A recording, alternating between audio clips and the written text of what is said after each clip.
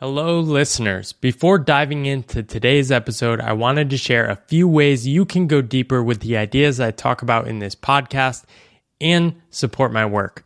The first is my book, The Pathless Path, which many of you have probably already heard about, but if you haven't purchased it already, I really think you'll love it. The second is the Pathless Path community, which I just opened up as a one-time pay what feels right access fee. And in that group, you can meet hundreds of other people from around the world on unconventional paths like me. Finally, I'm working on a second book, tentatively called Good Work, which is going to explore my deeper relationship with work and how that led to a lot of the transformations in my life. You can follow along in my newsletter, Pathless, which you can also find a link to that in the show notes if you want to learn more about that. Without further ado, let's dive into the show. Welcome to the Boundless Podcast. I'm Paul Millard, and I created this podcast because I'm passionate about making sense of the future of work and having conversations with the innovators, creators, and thought leaders who are carving their path in today's fast-changing world. You can check out the podcast and more on boundlesspod.com. Today I talk with Tom Critchlow, who I think is really representative of a lot of the people I'm meeting out here in the freelance world. He has a diverse array of interests. He's a writer, he's a creator, he's passionate about art. He's co-founded an art collective in Brooklyn, and also is just figuring out his path and journey in the consulting world, and shares a lot of his learnings and insights with you.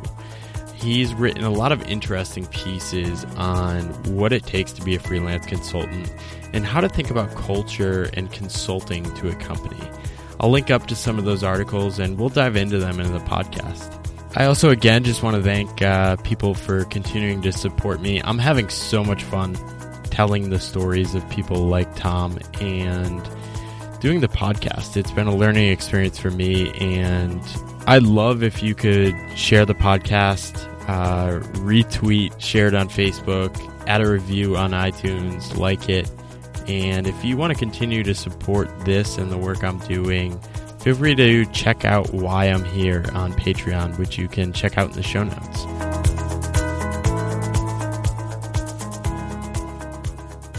Tom, welcome to the podcast today. Thanks for having me. Awesome. So first off, I just want to thank you. I think you do an incredible job of telling your own story. I've stumbled upon a couple of things you've written, which we'll dig into later, but I also just resonate with your story as somebody that has many diverse curiosities. So you describe yourself in your bio, and you have the personal mantra of move, think, create. I'd love to start there and just ask you, what does that mean to you?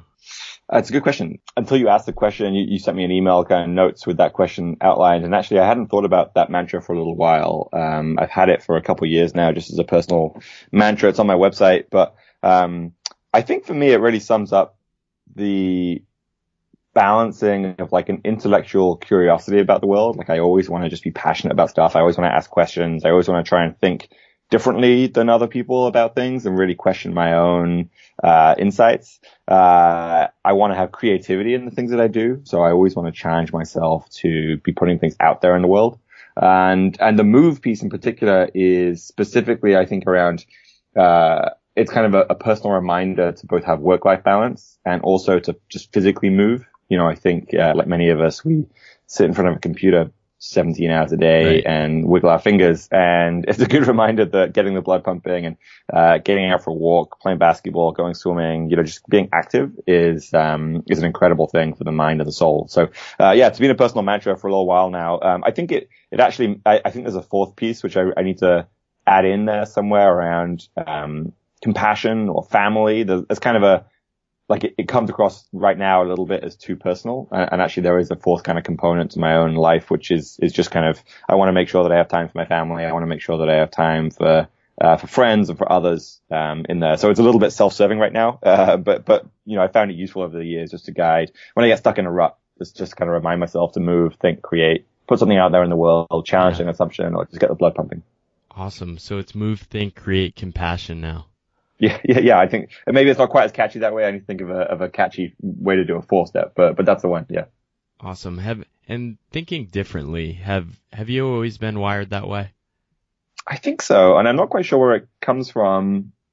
I think I've always enjoyed both looking up to people who are contrarian, and somehow I've always gravitated to people who've been on the fringes a little bit. Growing up in high school, I played a lot of role-playing games, so I was definitely one of the kind of geeks at the fringe of high school culture.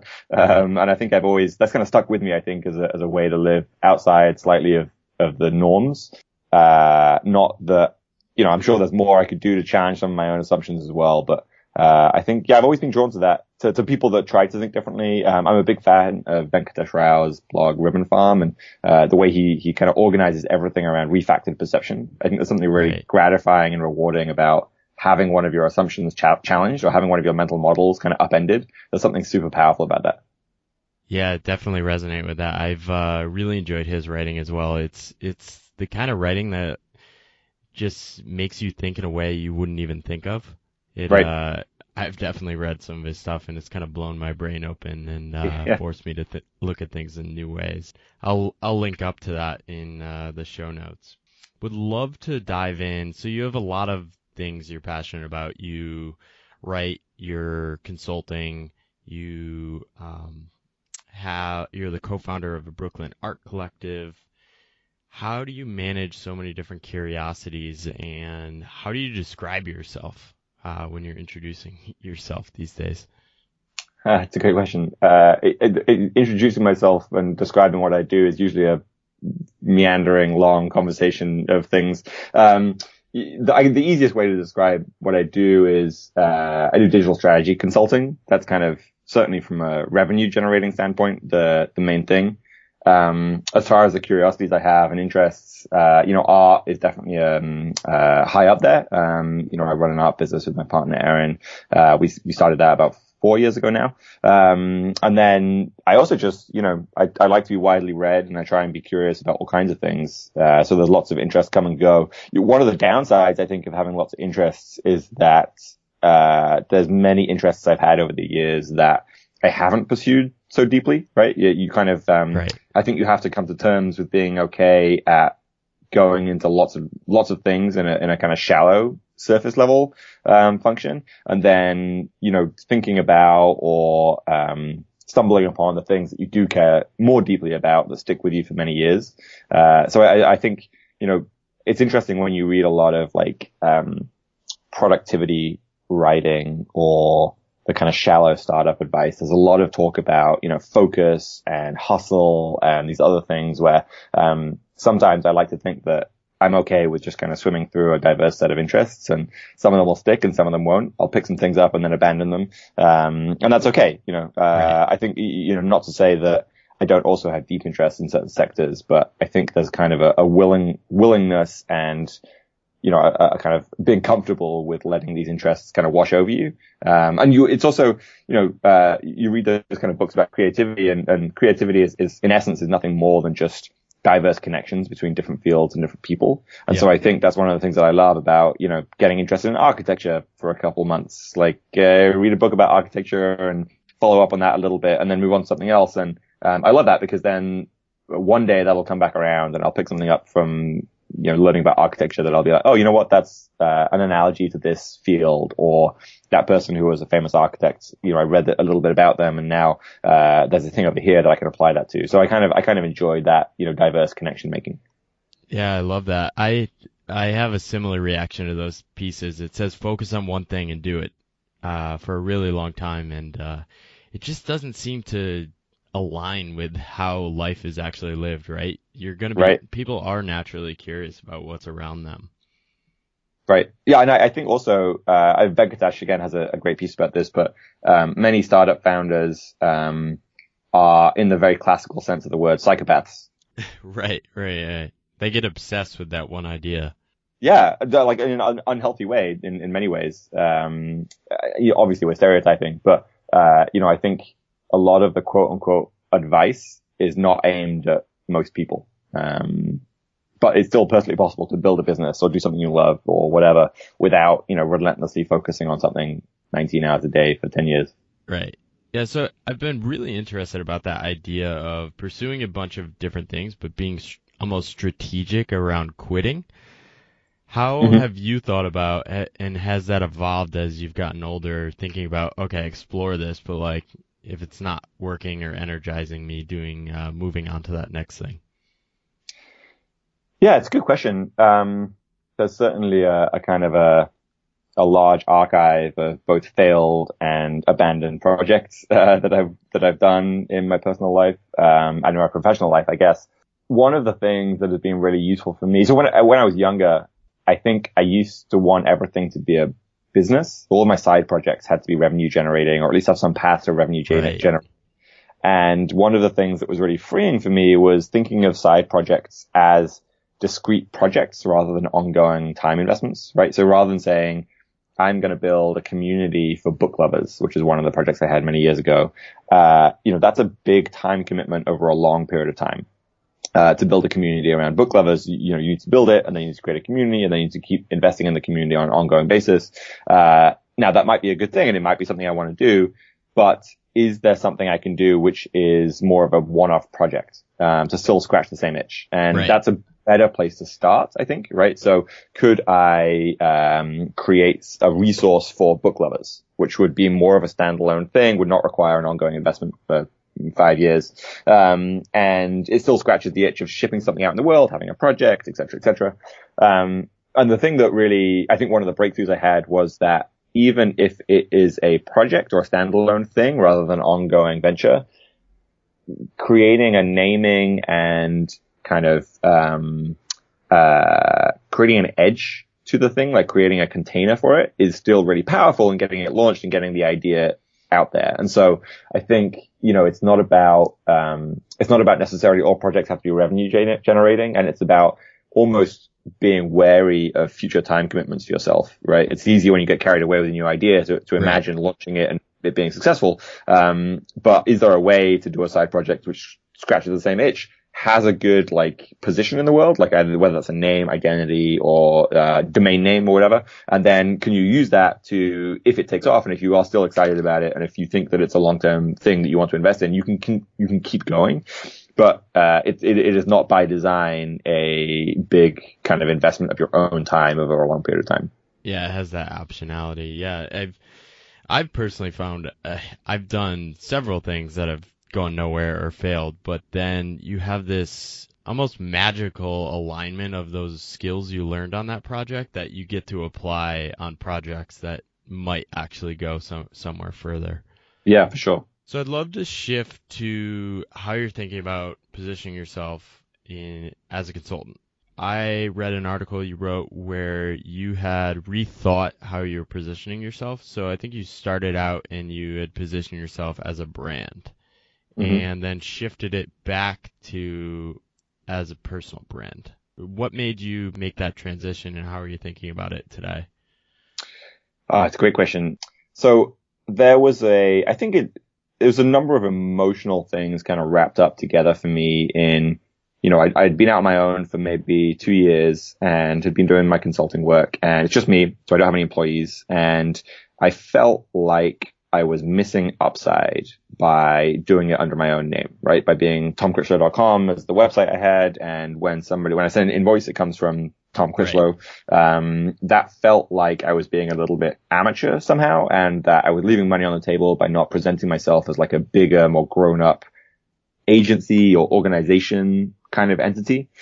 I had friends that do very similar things to me, and, they would have a name for their kind of agency or consulting practice, like a brand name, and that seemed to be working well for them. And I thought, you know what, maybe I should do the same. And so I went into the well and I did a bunch of kind of thinking and experimenting, and I came up with this positioning and brand and name called Yes And, which was kind of a riff on improv, kind of stand-up playing, where there's this kind of game where somebody says something and you can only build upon it. You can't shoot it down with a no. You have to say yes, and then you have to say and you have to extend the idea. And I think there's a wonderful analogy to that improv nature and also kind of business consulting. And I'm also frankly, I'm usually quite a positive individual, so I felt like I also brought a positive spin to business and positive spin to strategy that reflected in the name.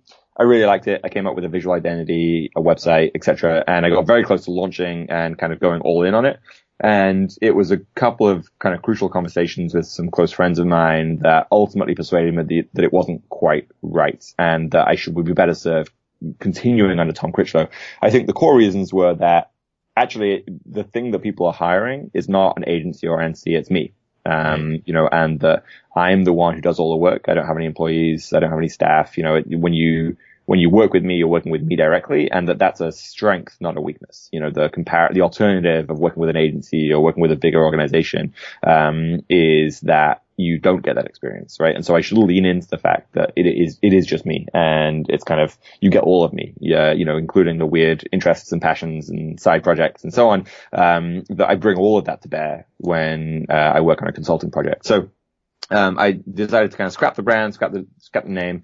It's definitely something that I still think about. We talked about Venkatesh, for example. He has his website, Ribbon Farm. Would that be the same brand if it was just VenkateshRao.com? Maybe not. There is definitely a power, and there is, a strength to an idea that has a name. Right. And I mean, for example, you've got a name that you're doing your consulting and podcasts and so on under, how do you think about it? Yeah. So turning the tables, to me, I like it. So my evolution was, so I started a consulting brand and I realized it didn't really mean anything. Mm-hmm. It was just kind of a brand that, and I did that on purpose because I don't think I really knew what it was going to be at the start. And then recently actually shifted to a word, boundless, mm-hmm. and have been positioning things around that because I've also been shifting some of the work I'm doing around telling stories like this in the podcast and trying to embrace an idea. I think it's very similar to the yes and, right? It's mm-hmm. an idea I want people to embrace in the world of thinking we're capable of more than we believe. And I also was just doing so many different things under different names, and that seemed to be an idea or name that made the most sense. But probably like you, this will evolve and be a very different answer 12 months from now. Right. But I think that's just the nature of freelancing. Yeah, I mean, we have such flexibility to reposition or change the moves that we're making. I think that's a great name, by the way. I think, it's funny, when I wrote that article, I was really just kind of, in some senses, it was just kind of therapy for me because I just put all this work into a new website and a new brand and then abandoned it last minute. And so I kind of wanted to think about it. But a lot of people did treat it as me saying that you should not have a brand, right? If you're an individual kind of freelancer or a consultant. And that's absolutely not my point at all. Right. My point was that me at that moment, the brand that I was about to choose was not right. But I think Boundless is a great name, and I think it really does reflect well with what you're doing. So, I think everyone's got to make their own choice there. Well, thank you. Do you have designs to have employees, do you think, at some point? Do you think the name gives you the flexibility to scale more? So, yeah, good question. I'm not thinking of it in terms of employees. I'm thinking much more in terms of how can I bring together more people around this idea. Less so in terms of building a business or making money, and much more around bringing people together and hopefully just creating more positive feedback loops. Right. I brought all my content under that platform more because I wanted to create more connections with people rather than send them to Medium and help Medium with their business. Yeah, I feel like there's more and more exodus from Medium these days, but maybe that's a conversation for another podcast. Yeah. So I'd love to dig into your writing. So you write a lot. I've found, for me, writing has been such a great tool to make sense of what I believe and just share my story to the world. So what role has writing played in your journey? So I just wrote a piece actually with the title, "In the Land of Hierarchy, the Networked Individual is King." And I think that phrase sums up a lot of my experience with my own career, which is that writing, blogging, podcasting, even conference speaking, which I think of in a kind of a cute term, but I think of it as network speaking, right? The idea that you create something not as kind of a standalone thing, but you create it within and for the network, has been a really powerful idea, and one that I've been involved in for many years, but only more recently have really come to fully appreciate the power of. Back when I was early on in my career, I was working at my brother's agency called Distilled, a small SEO content strategy agency in the UK, and we blogged under the company name. We would put all kinds of crazy stuff out there, and through the process of doing that, through the process of learning how to write for an audience and how to just write full stop in an engaging way, I gained such incredible opportunities, both career opportunities, serendipitous, kind of interesting introductions, friends that have been lifelong friends. It really kind of helped put the company on the map as well as me personally and professionally.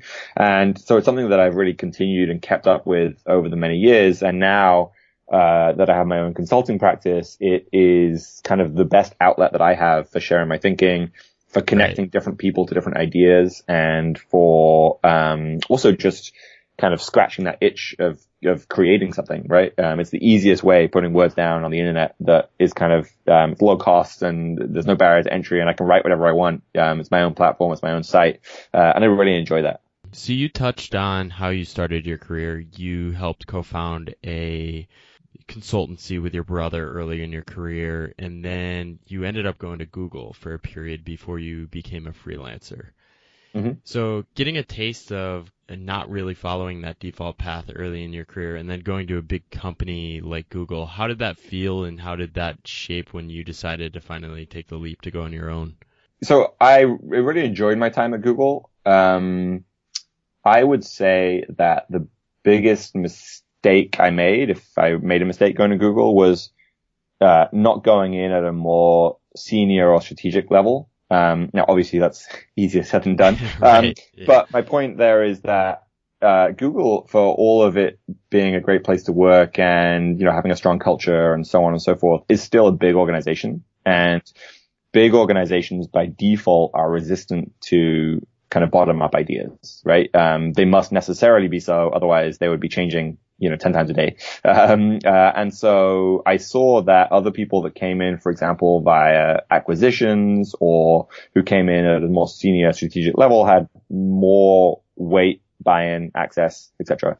And so, I learned a lot while I was there. I also bounced around a little bit internally between a few different teams. My background before I came to Google was kind of in consulting, digital strategy, SEO, and I went to work for what was essentially an internal ad agency, which was a very big kind of change of pace, deliberately so from my perspective. I wanted a change of pace. But it meant that I didn't look much like the other people that I was surrounded with every day. And I think that caused some friction, on both sides. I don't think I did a great job on some of the projects that I worked on, but I also think that, I tried to take an approach which I thought was right in certain situations and, kind of butted heads or clashed cultures with some of the management that I was surrounded by. So, I bounced around between some different projects and ultimately felt like I wasn't working on anything that I was fully invested in. And so I felt like, I'm too young to retire and just kind of walk the halls of Google aimlessly, eating the free lunch. So I thought, I should leave. So I kind of set out on my own to do my own consulting thing. Yeah. Well, when was that first moment you thought about going out on your own? Well, when I got my green card, which was probably one of the moments. There we go. That was kind of a kind of technical limitation that was stopping me just walking out the door. No, but I think, so there was a moment when I was working, on the Google Cardboard team for a period of time, which was their kind of early virtual reality prototype. Right. And it was a very small team, and it quickly went from a small team to Google building a real dedicated virtual reality team inside Google, which is actually a super fun, rewarding project that I was working on. And I loved the people that worked on that project. And they actually wanted me to come work with them, but it involved moving out to San Francisco, or more accurately to Palo Alto. And I was like, I think I want to stay in New York. And so that was kind of the straw that broke the camel's back right at the end when I couldn't continue working on that team. And I thought, you know what, now's the time to head out. That's great. So I'd love to shift to some of your writing. I think two of the pieces I mentioned at the beginning really stuck out. One was talking about becoming an independent freelancer and how people should think about that. We'll dig into that one, but I'd love to start with the going with the grain of a company. I'd love if you could share a little about what that idea means and how you think about it in terms of consulting in your freelance work. Yeah. So the title of the piece was The Consultant's Grain, and there's kind of two big concepts wrapped up in that post. So let me back up for a sec. When I do my consulting work, and one of the things that I think is a huge benefit to hiring an individual or freelance consultant versus an agency or a more traditional relationship is that I'm going to embed myself in my client's organization much more heavily, much more deeply than a traditional agency would be able to or might want to. And, for example, I usually get access to Basecamp, to Slack. I get like a company email address. I really want to feel like I'm really under the skin of the company. And the reason for that is that I want to actually affect change of the organization. I don't just want to create a bunch of PowerPoints and reports and have them sit on someone's desk.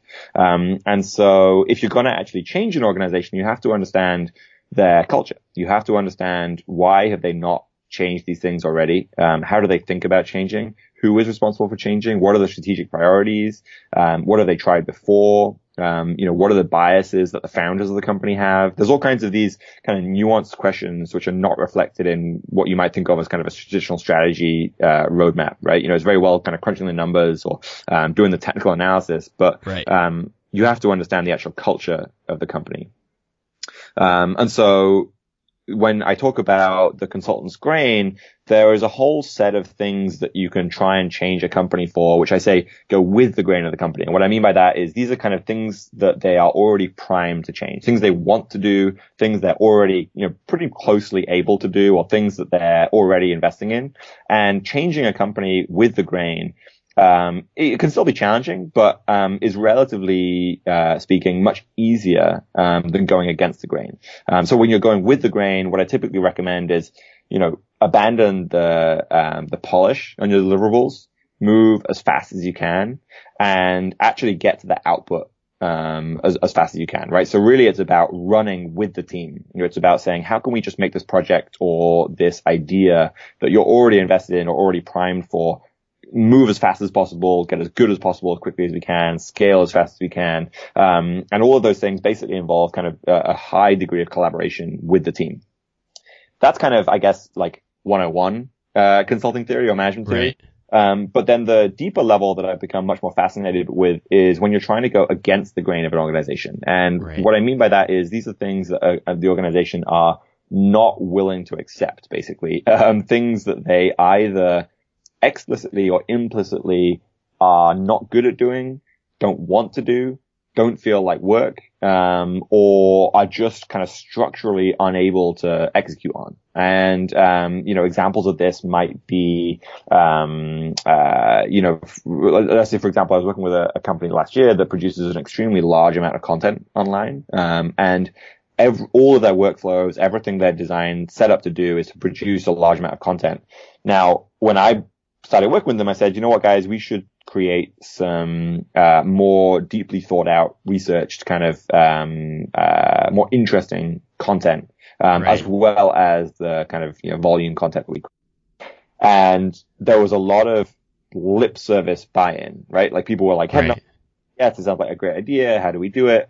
And yet the culture of the organization and all of the incentive structures, the motivations, team structure, right? And so, I talk about that as like going against the grain. And when you're trying to go against the grain, I think that you need to be, the best analogy I have is thinking like a politician.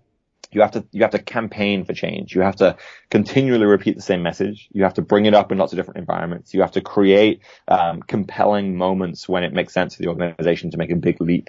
You have to, think about either a top down and or a bottom-up approach to kind of getting buy-in and support, right? So getting individuals on the front lines invested in your idea, getting executives invested in your idea, trying to kind of, convince people slowly over time that this is a thing they should do, and show them examples of what it looks like, et cetera, et cetera. I even go as far as talking about internal blogging, as in, releasing content essentially that is designed to win hearts and minds inside the company, whether that's kind of the old fashioned memo you can think of it as, or whether it's kind of posts on their internal Basecamp or whatever knowledge management tool they have.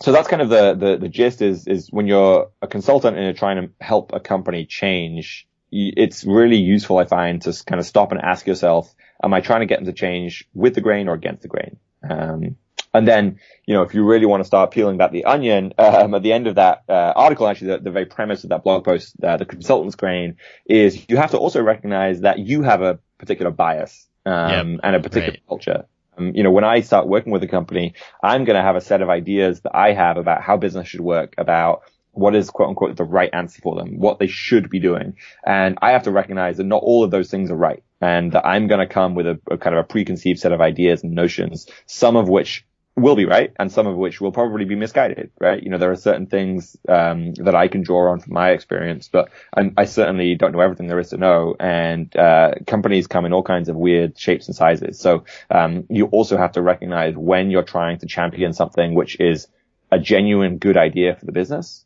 or whether it's just something that you think is a good idea for the business, and kind of really deep question those. Yeah, and that's almost good advice for anyone working at any company. I think I talk to people sometimes at different stages in their career, and they may be incredibly talented, but they're not actually in the context that's going to take advantage of those talents. Right. So, and I think as a freelancer, you have to continually think about that, because you're not only managing your business or the work, you're managing your time and trying to maximize your energy. Right. I'm curious, with the consultant's grain, you actually spent some time at kind of a big strategy consulting firm before going out on your own. Did you guys ever talk about any of the concepts like this, like the culture of an organization and how to work with it or against it? So I think at the big strategy firms, you do get the advantage of what you said. You're deeply embedded in person on the floor for months. So, and a lot of what you talk about is building partnerships, and those happen. You might be a junior analyst and you're building a partnership with the manager you're working with on the other team.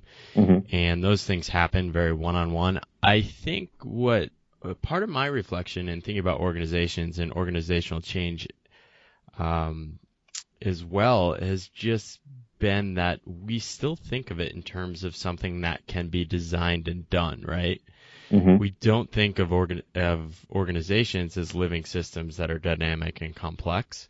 Right. So I almost think there's a fundamental flaw in how strategy consulting firms conceive change. It's seen as, and it would be the rational thing for them to say, right? They're not going to go into an organization and say, well, change is chaotic and we can't really plan or control it, right?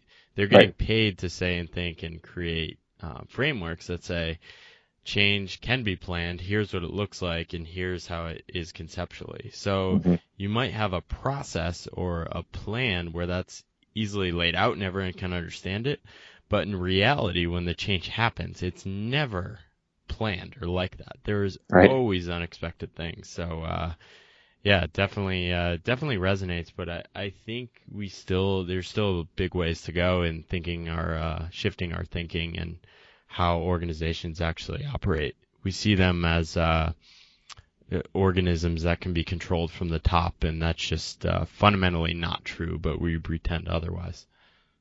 Yeah, I'm really interested about how people like you and I, as kind of individuals and freelancers, and kind of the new way of thinking about consulting can really take that head on and kind of stop pretending that change can or does happen top down.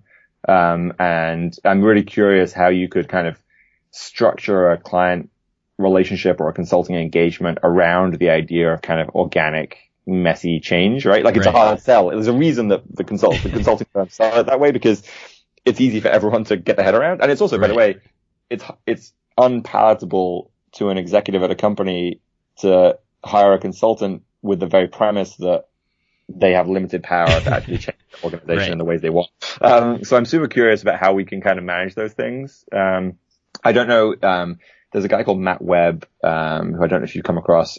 He used to run a kind of a Internet of Things consultancy called Berg in London, a few years back. And, he wrote this incredible blog post that really resonates with me about, consulting in small groups and about how maybe the ultimate power of a consultant is just the idea of bringing the right people into the room and making the right connections, explicitly kind of flipping it on its head from having the ideas and driving the change instead to almost playing like a facilitator role to have the right people in the room, documenting the culture that you see and being a tool for much more organic growth. It's kind of a really interesting, concept. I'll send you the link to the blog post so you can put it in the show notes because, it really resonated with me. Yeah, it's an exciting time. I think part of people's shift to more freelancing almost forces the organization to think in new ways because they're not just going to hire you to show up and run a report every week, right? Employees within an organization, there's all this extra stuff you have to do just to kind of exist as a citizen of that organization. And bringing someone like a consultant or freelancers, you actually have to start with a problem to be solved. Right. So it almost shifts the organizational thinking, and I'm wondering if organizations that do end up using more and different types of workers are going to be forced to say, what is our problems we're solving rather than how do we maintain the organization? Right.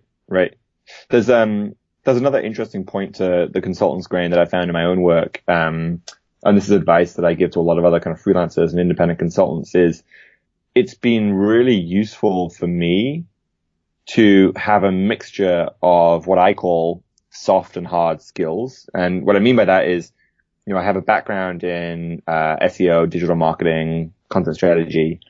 And when clients hire me, it's really, really useful for me to have something that they can pay for that I can work on every single month, which I call like hard skills, right? Like the SEO, the marketing, content strategy, or I can have a much more of a tangible output or a tangible input into those projects, which allows me to stick around inside the client's organization long enough that I can do the things that are kind of much more messy and organic and slow and what I call soft skills. That's kind of the wrong word, but, I can campaign for change, right? But the only reason they're going to let me stick around long enough to do the campaigning for change is because I have those harder skills, which allow me to kind of, be in projects in the organization for a sustained period of time, which I find is a really interesting balance. And I find that some of the folks that some of the kind of peers that I know and I've worked with, had conversations with, they struggle a little bit with client engagements being too short to really get anywhere because they focus too directly on the soft skills and the bigger against the grain change.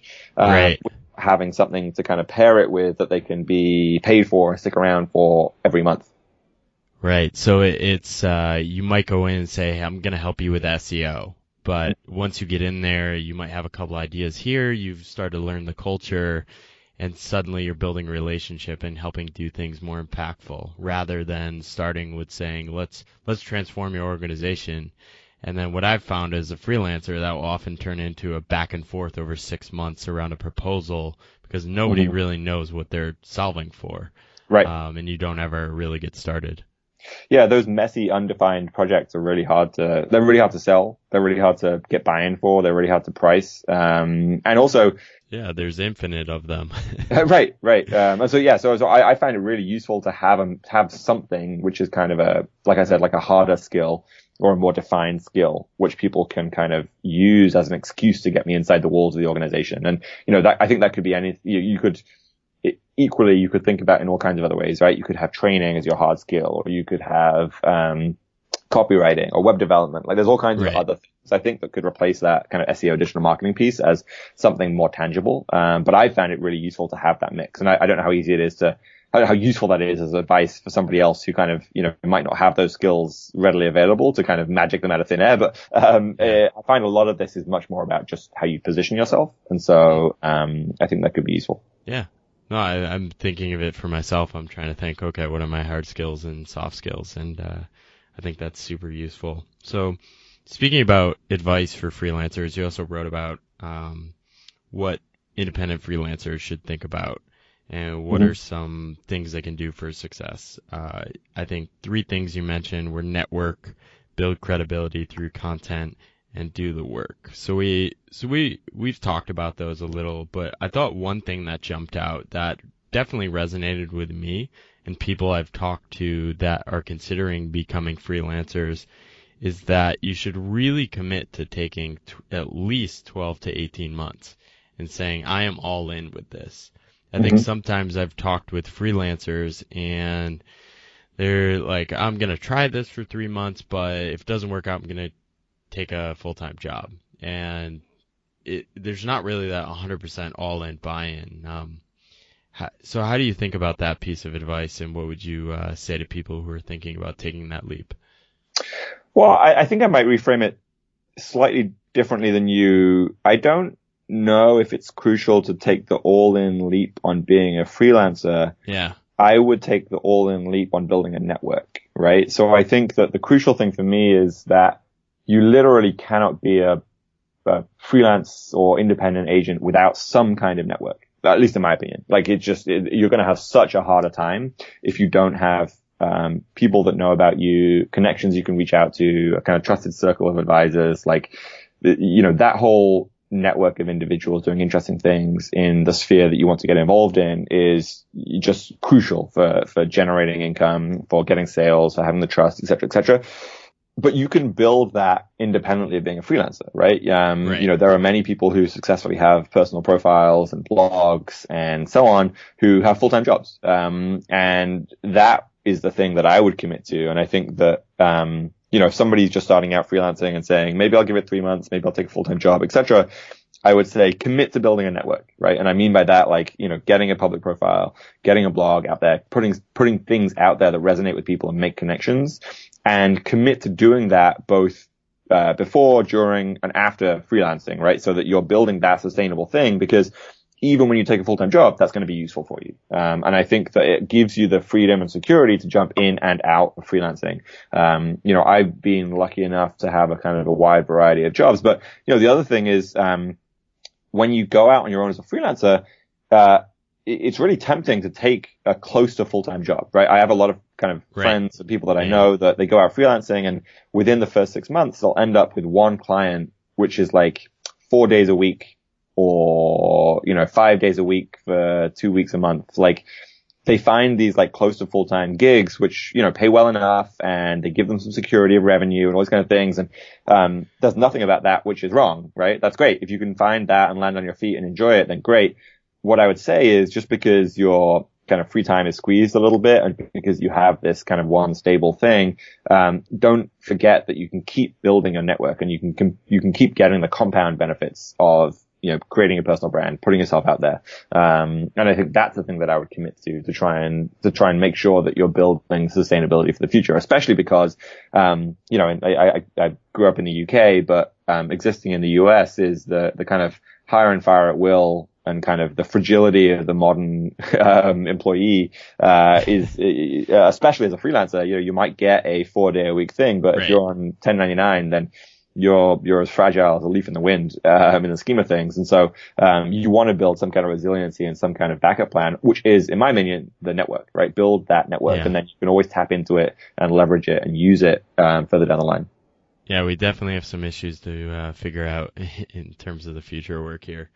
Yeah. So would love to shift to some quicker hit questions. Sure.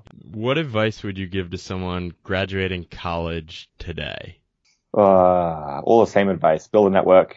Go work somewhere interesting. That's probably a good piece of advice. Is we talk a lot about building a network and putting yourself out there, building a blog, but you can actually drift on the coattails of being at the right place at the right time. Now, you obviously can't know ahead of time where the right place and the right time is going to be, but I think earlier in your career, I would encourage people to sacrifice pure revenue or stability in favor of interestingness. Like, go work at a startup, go work at the company in the blockchain space, or go work at the company in the virtual reality space, the artificial intelligence space. Like, trying to do something less traditional will set you up better for the future. Obviously easier said than done, but.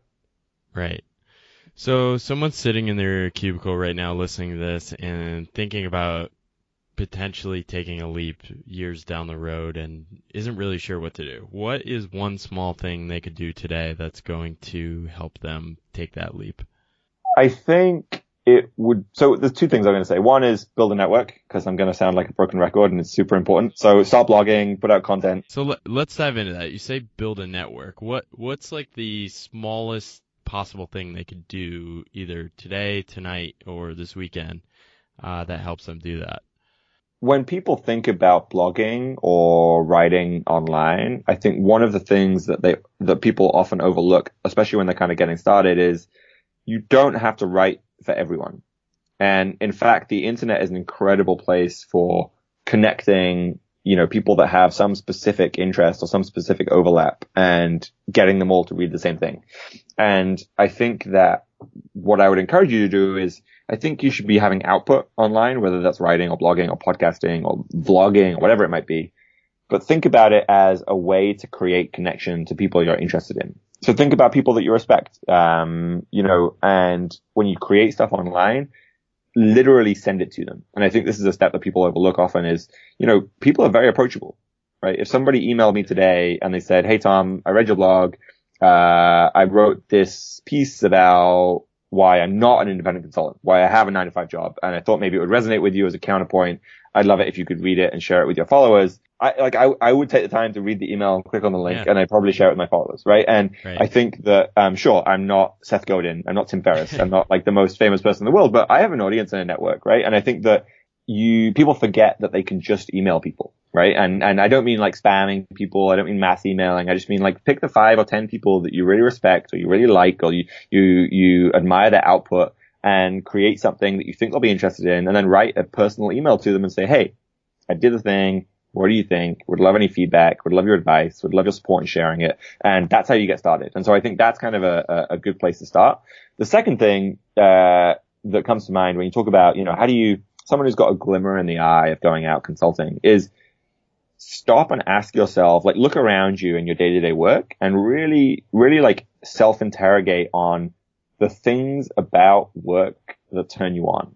Like which are the activities or which are the moments in the day or which are the types of work where you feel like you light up, right? And is that running a workshop? Is that creating a spreadsheet? Is it solving a big strategy problem? Is it working with other team members? Is it project managing a project? Like whatever the format or type or piece of work is, and then literally just try and do more of that. Just lean into it more and more and try and focus on those things that light you up. And when you can do that and when you start to get clarity around it, that's when I think people are starting to get ready to saying, you know what, I could go do this elsewhere. Right. If you can't identify a passion like that, or if you can't find it, I think you should keep searching for it before you make the leap. Like making the leap to freelance or independent is not going to solve all your problems if you still don't know exactly what you want to do or you still haven't figured some of these things out.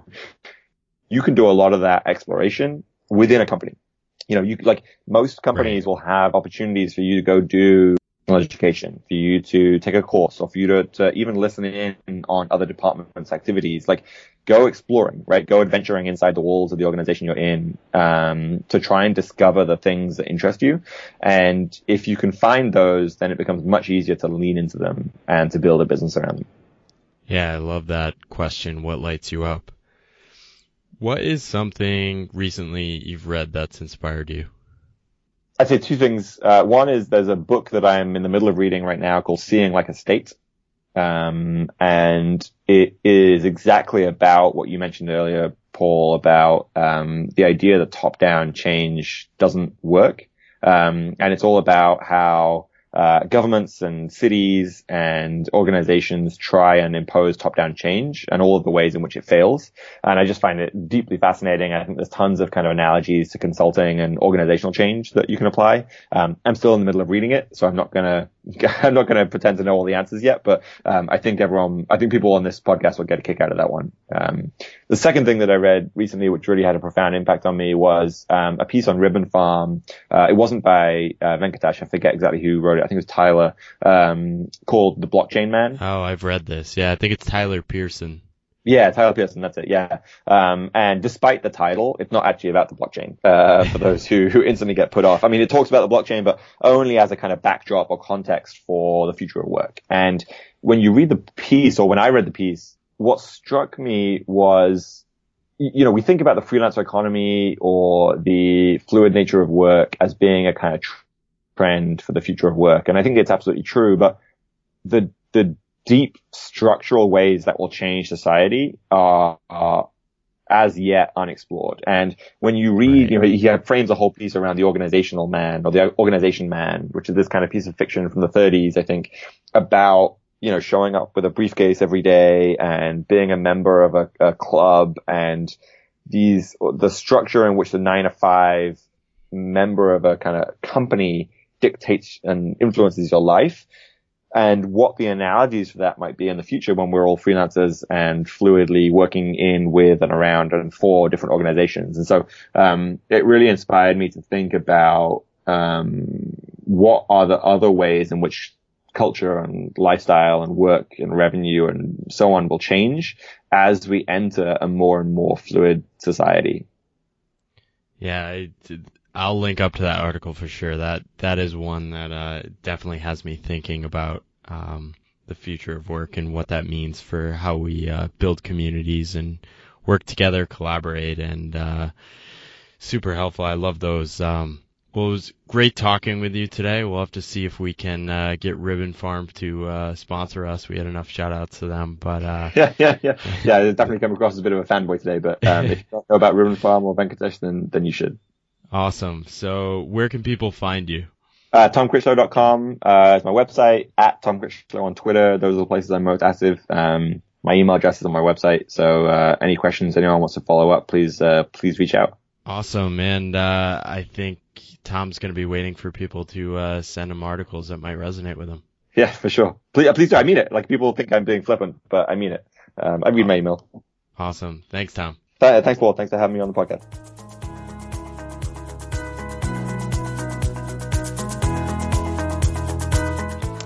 Thank you for listening to the podcast. This has been an incredibly fun experiment for me, and I'm loving talking to such incredible guests.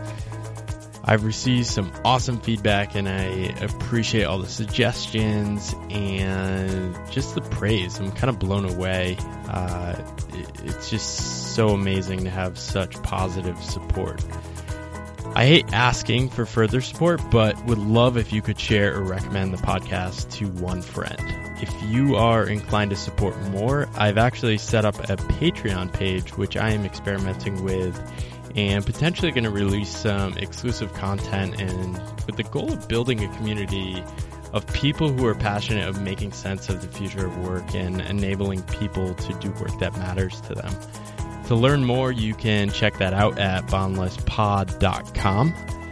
Again, thanks for the support, and if you have ideas, questions you want me to answer on a future Q&A podcast, or just suggestions, would love to hear them all. Please email me at paul@think-boundless.com.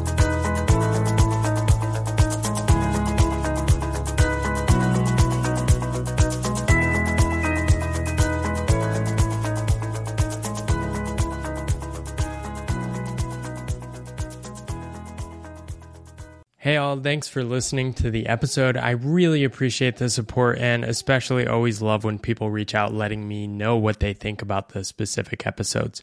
If you want to go deeper into Pathless Path world, you can of course check out my book. It's sold. It's going to hit 50,000 soon. I think by the time you're hearing this, it will probably have already sold 50,000, which is mind-blowing. But I continue all the support of people that buy and share the book. If you want to meet others on Pathless Paths, I have a community which you can find at pathlesspath.com/membership, and you can join and meet hundreds of others around the world trying to make sense of weird paths and meeting others along the way. Thank you so much for listening. Hope you have a good day.